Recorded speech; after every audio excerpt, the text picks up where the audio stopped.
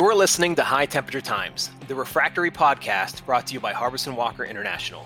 My name is Griffin Patterson, and I'm an application specialist with HWI. This podcast serves as our way to bring some of the amazing knowledge and stories about the refractory industry to the people who want it most, be it our employees, customers, or just people who love to learn, like me. Today we're going to talk about dry out of monolithic refractories and what that means for those who use it.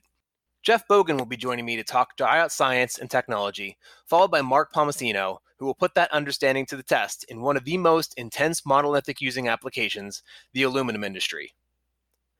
As always, I'd like to set the stage with a quick question from our tech marketing inbox. If you've got a question for the refractory experts, send us an email to technical-marketing@thinkhwi.com and use the subject line podcast to get your question featured on the show. This month's question comes from Chris Taggart, asking about the impact of temperature in set times for monolithic refractories. I really like this question right now because we're entering the hot months of the year, and that can really affect the set times for castables. Without going into too much detail, the easiest answer is that hotter temperatures can accelerate the set times, while colder temperatures can extend them. Curing is a chemical process, so higher temperatures means those reactions happen faster, while colder temperatures make them happen slower. HWI does have some tricks to control these reactions built in, but the weather's always a fickle beast. So it's definitely important to take this into account when you're planning your next outage, as it pays to get ahead of it. Reach out to your salesperson or an application specialist for more details on how the climate can affect different brands and what you can do to make the refractory work for you. Thank you, Chris, for the excellent question. Today we're going to get a little background from one of the smartest people at HWI, our Director of Monolithic Technology, Jeff Bogan. Welcome, Jeff. Hello, Griffin, and thanks. Can you tell us a little bit about you and your role at HWI for the listeners who might not already know? Sure. I'm the Director of Monolithic Technology at Harbison Walker International. I oversee the product development efforts in the Monolithic Technology Group. That includes the castables, gun mixes, plastics, ram mixes, mortars. We also work with equipment and processes at the installation end. Our team also supports the manufacturing plants, our procurement with raw materials, quality assurance, and of course our customers as well. And I've been with the company now, Griffin, for 35 years. That's quite a laundry list of work you do to keep this company running. I think the best way to start here is to understand why dryouts are even necessary.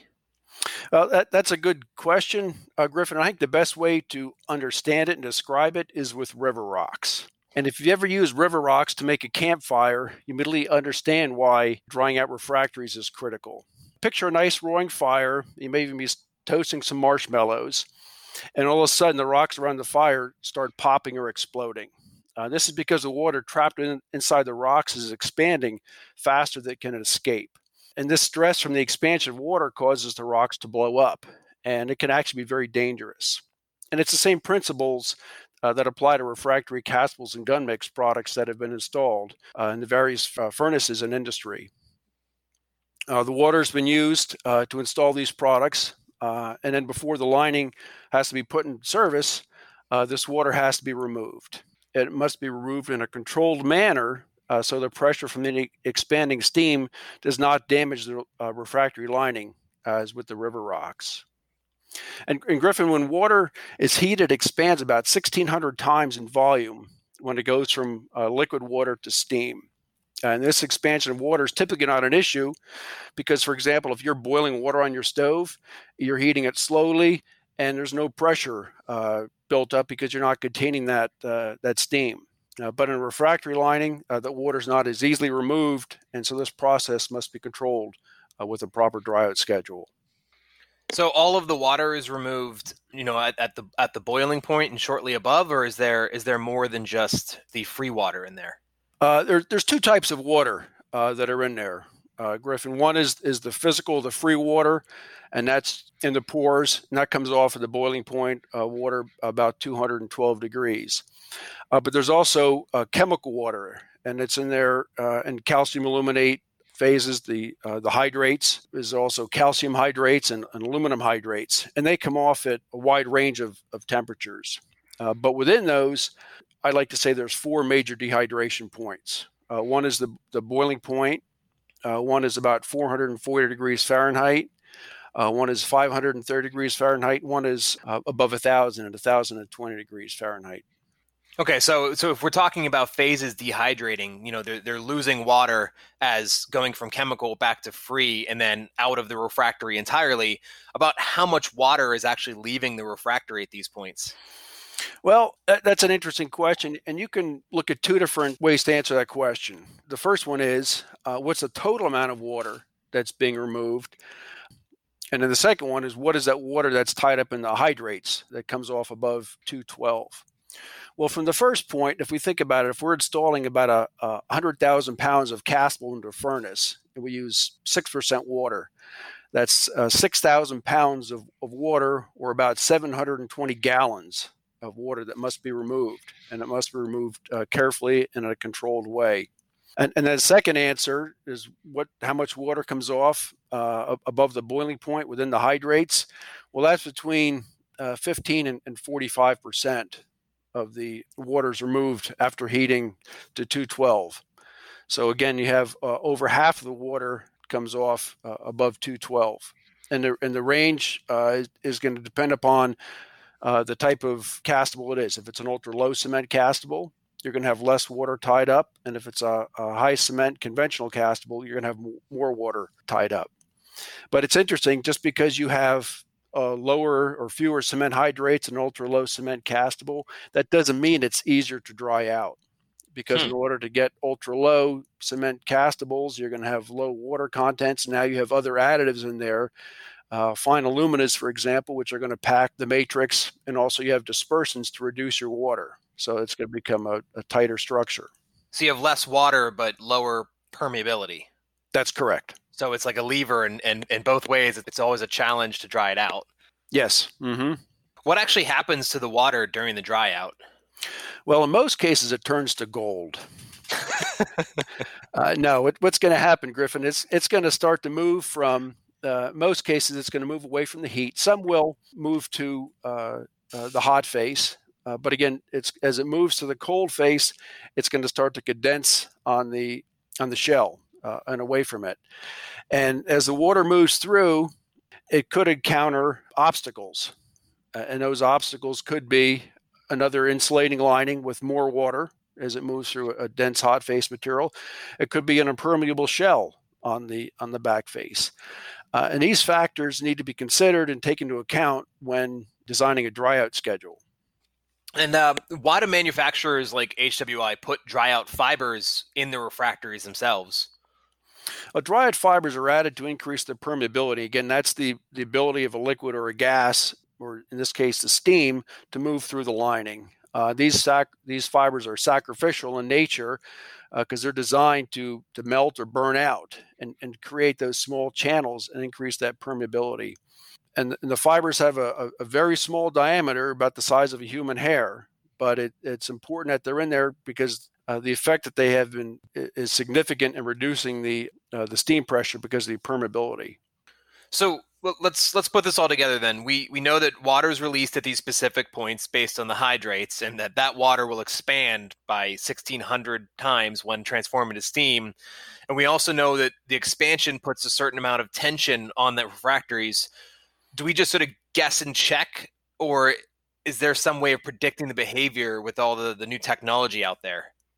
Well, of course, experience is important too, and knowing what's worked, knowing what we need to look out for, but also what is the lining configuration, what is the type of material, what type of fibers are in the material for dry out. But we use many different means to investigate dry out behavior. One is we measure the permeability. We've talked about that. We measure that over different temperatures so we can see how that permeability increases with time. We also run what we call a plus test to characterize dry out. And what we do here is we take a green sample that's undried. We put it into a furnace at 2,000 degrees Fahrenheit and see if it's going to essentially blow up or not, if it will spall or not. And we run a test for demonstration purposes with or without the dry out fibers in it. And if we do not include the dry out fibers, within about 15 seconds, it's like popcorn. It's just blowing up. But with the same exact product, with the dry out fibers, we can pull it out of 2,000 degree furnace intact. We also have computer modeling that we can use to help determine pressures that are built up. So with that, we use variables like the permeability, the strength, and the water content to determine if everything will be kosher? Yes. And again, you also have to look at the lining thickness, the configuration. Is it an impermeable shell in the background? Are there weep holes? All things like that have to be considered as well. So with our customers, the time it takes to install and dry out a refractory lining is time that they aren't meeting their production needs. So faster dry outs are more necessary than ever. Our online dry out schedule helps with that, being 100 F per hour with only a 6-hour cure. But can we take it even further than that with like maybe several hundred degrees an hour? Sure, that's a good question, Griffin. And we're looking at some tests now in our lab to increase the dry out rate, dry things out faster. An interesting observation we've seen in our lab is, we can dry things out quicker without spoiling the lining, but we've actually seen if you go too fast, even if you don't have any cracking on the hot face, you can negatively impact the strength. So that's, again, something we've been able to measure in the lab. But with all that taken into account, we've been able to identify that, yes, we can move faster. And we have a product we're going to launch very soon, Greenlight 45L GR 408. Can you tell me a little bit about that? What does the 408 mean? The 408 is a 400 degrees per hour heat up rate, and the 8 is 8 inches thick maximum. And there's no backup lining with this. So with this new product, as long as you have a refractory lining made of less than 8 inches of Greenlight 45L GR 408, you can heat it up for your dry out at 400 degrees F per hour? Yes, that's correct. Up to 400 degrees F per hour. And that's still the six-hour air cure? Yes, that's the 6-hour air cure. So that's an industry-leading dry out then? Yes. Mm-hmm. And we have the physical properties that demonstrate that even at that faster rate, the physical properties are still maintained. Wow, that's incredible. Thank you, Jeff. It's been really enlightening to talk about all the amazing science behind dry outs and the work that's been done recently. We're going to take a quick breather now and then bring in Mark Palmasino to put the real-world knocks into dry out technology.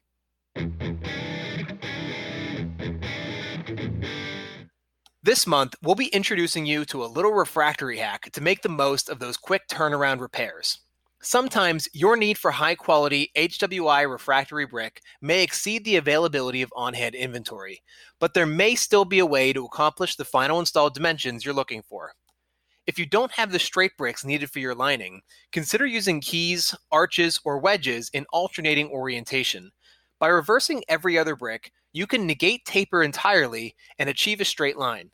Check with our engineering group at technical-marketing at thinkhwi.com for even more odd sets usable to achieve your refractory lining with the shortest possible lead time. Make HWI your one and only call for refractory solutions.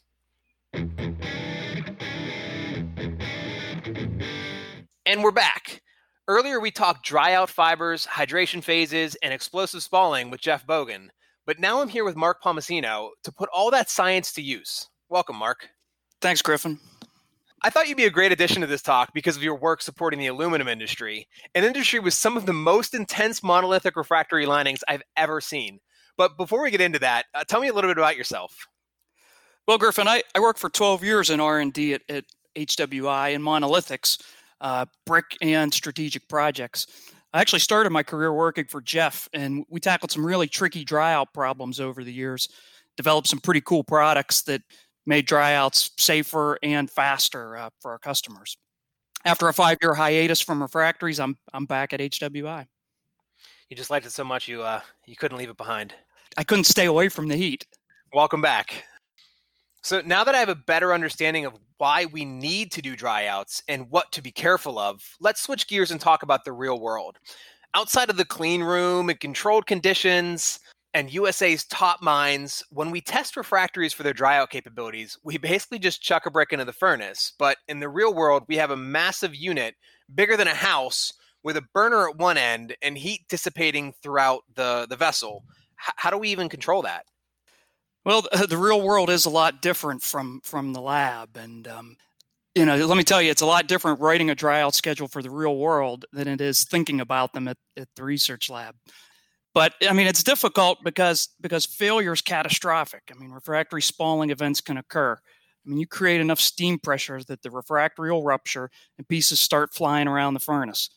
I mean, it sounds scary, and if you've ever been at a factory when a lining spalls, you won't ever forget it. I mean, equipment can get damaged and people can get hurt too. So dry out specialists outside of HWI and the end customer or who takes care of a dry out in an actual factory location. About how often are those specialists used in the industry? A fair amount of the time. I would say a majority. When you're doing a dry out, you have the luxury of installing auxiliary burners at positions within the furnace, that are unique for each furnace. You instrument the furnace with a lot of thermocouples and control the heat up schedule from a laptop.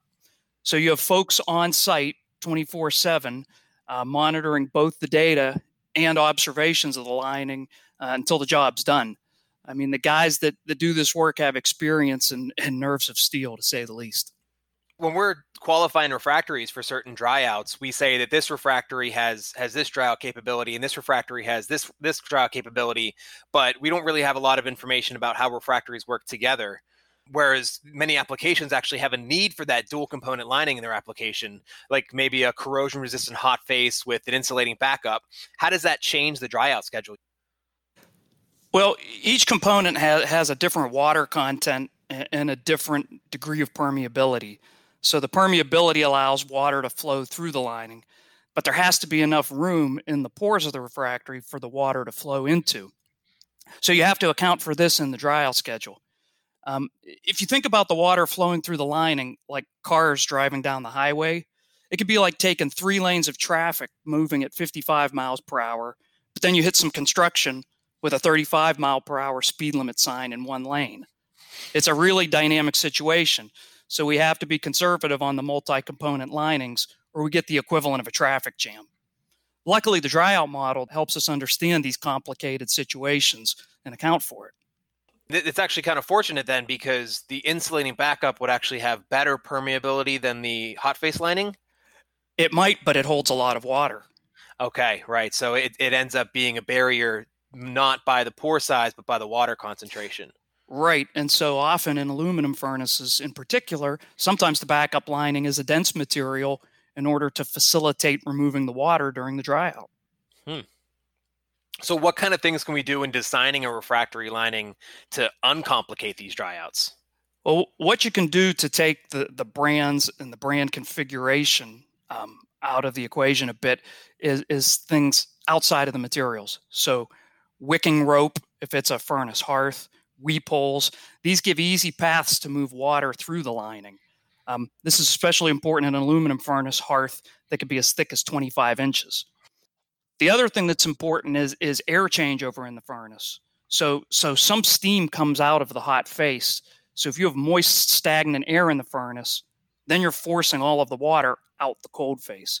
So having a healthy air exchange within your furnace allows some of that steam to come out the hot face so that not so much water, i.e. traffic, is passing out through the cold face of the lining.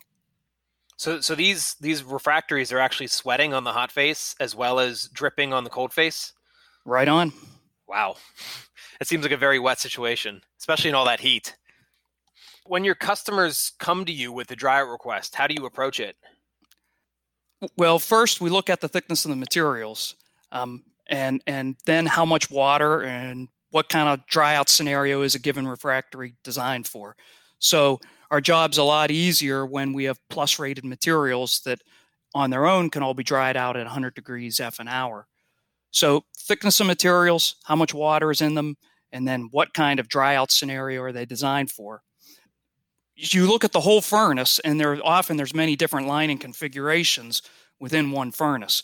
So you might have different thicknesses and materials in the furnace opening compared to the hearth, compared to the roof, compared to the upper sidewalls. So you look at what is the most difficult part of the furnace and base the schedule off of that.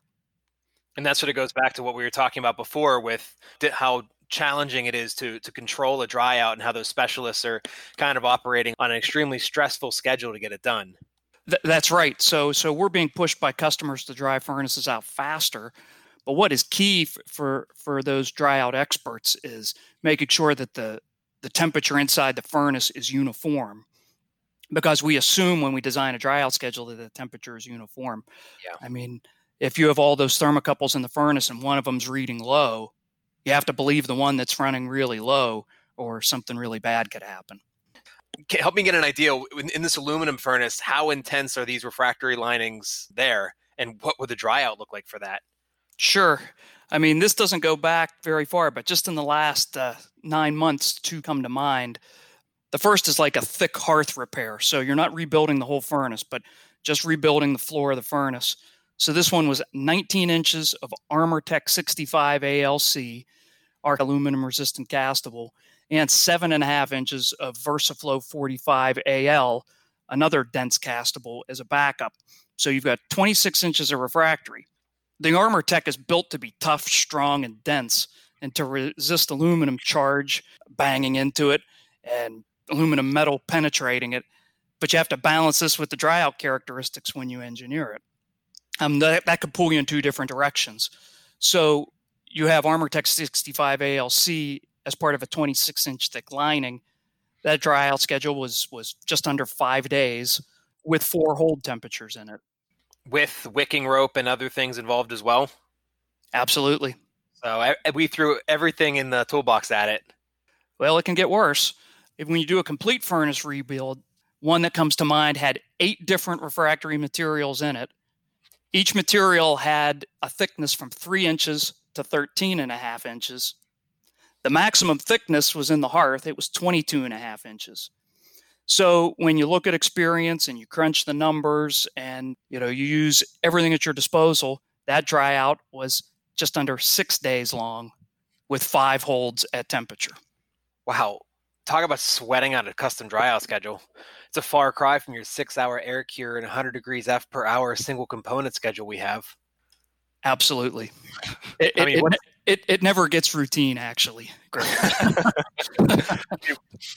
Yeah, I mean, that's a great point with the planning. It pays to be proactive with dry outs, because if you're ordering this refractory and you're installing it, and then you call Mark Palmasino and say, hey, I need a dry out for this refractory I just installed, it's going to take some time to get that ready, and you're probably going to be surprised at how long it's going to take.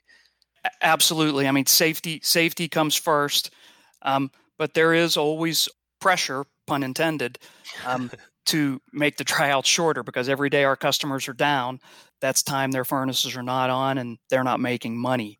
So you err on the side of caution, but realistically, to satisfy our customers' needs, we have to have the products and the technology in place in order to plan shorter dry outs that are also safe. You mentioned with permeability and its role in dry out, what does it mean to dry out a refractory that has been applied over top of existing already dried out refractory? Well, it depends. If that material's been in service, you better make sure that what you are casting against has enough permeability so that the water can flow through it easily. If it doesn't, that water's going to have to find a different path out of the furnace. And so that can throw a dry out, right on its ear. So if that material isn't permeable, you have to wick the water out with the wicking rope around that impermeable material, or you have to chip some existing refractory material away to create a clear path for the water to get to the cold face and get out of the furnace. This really takes the dry out discussion into the world of application. Yes, it does. Thank you, Mark. That was great fun. It really was a pleasure talking with you and with Jeff about the truly deep history of dry out science and technology. It's also great to hear that the advancements never stop, and HWI always has new things on the horizon to better serve their customers. If you want to learn more about dry out technology, the aluminum industry, or the new Greenlight 45L GR408, be sure to reach out to us at technical-marketing@thinkhwi.com. Lastly, don't forget to hit that subscribe button on iTunes, Google Play, or Spotify to get a reminder for the next episode of High Temperature Times. Until next time.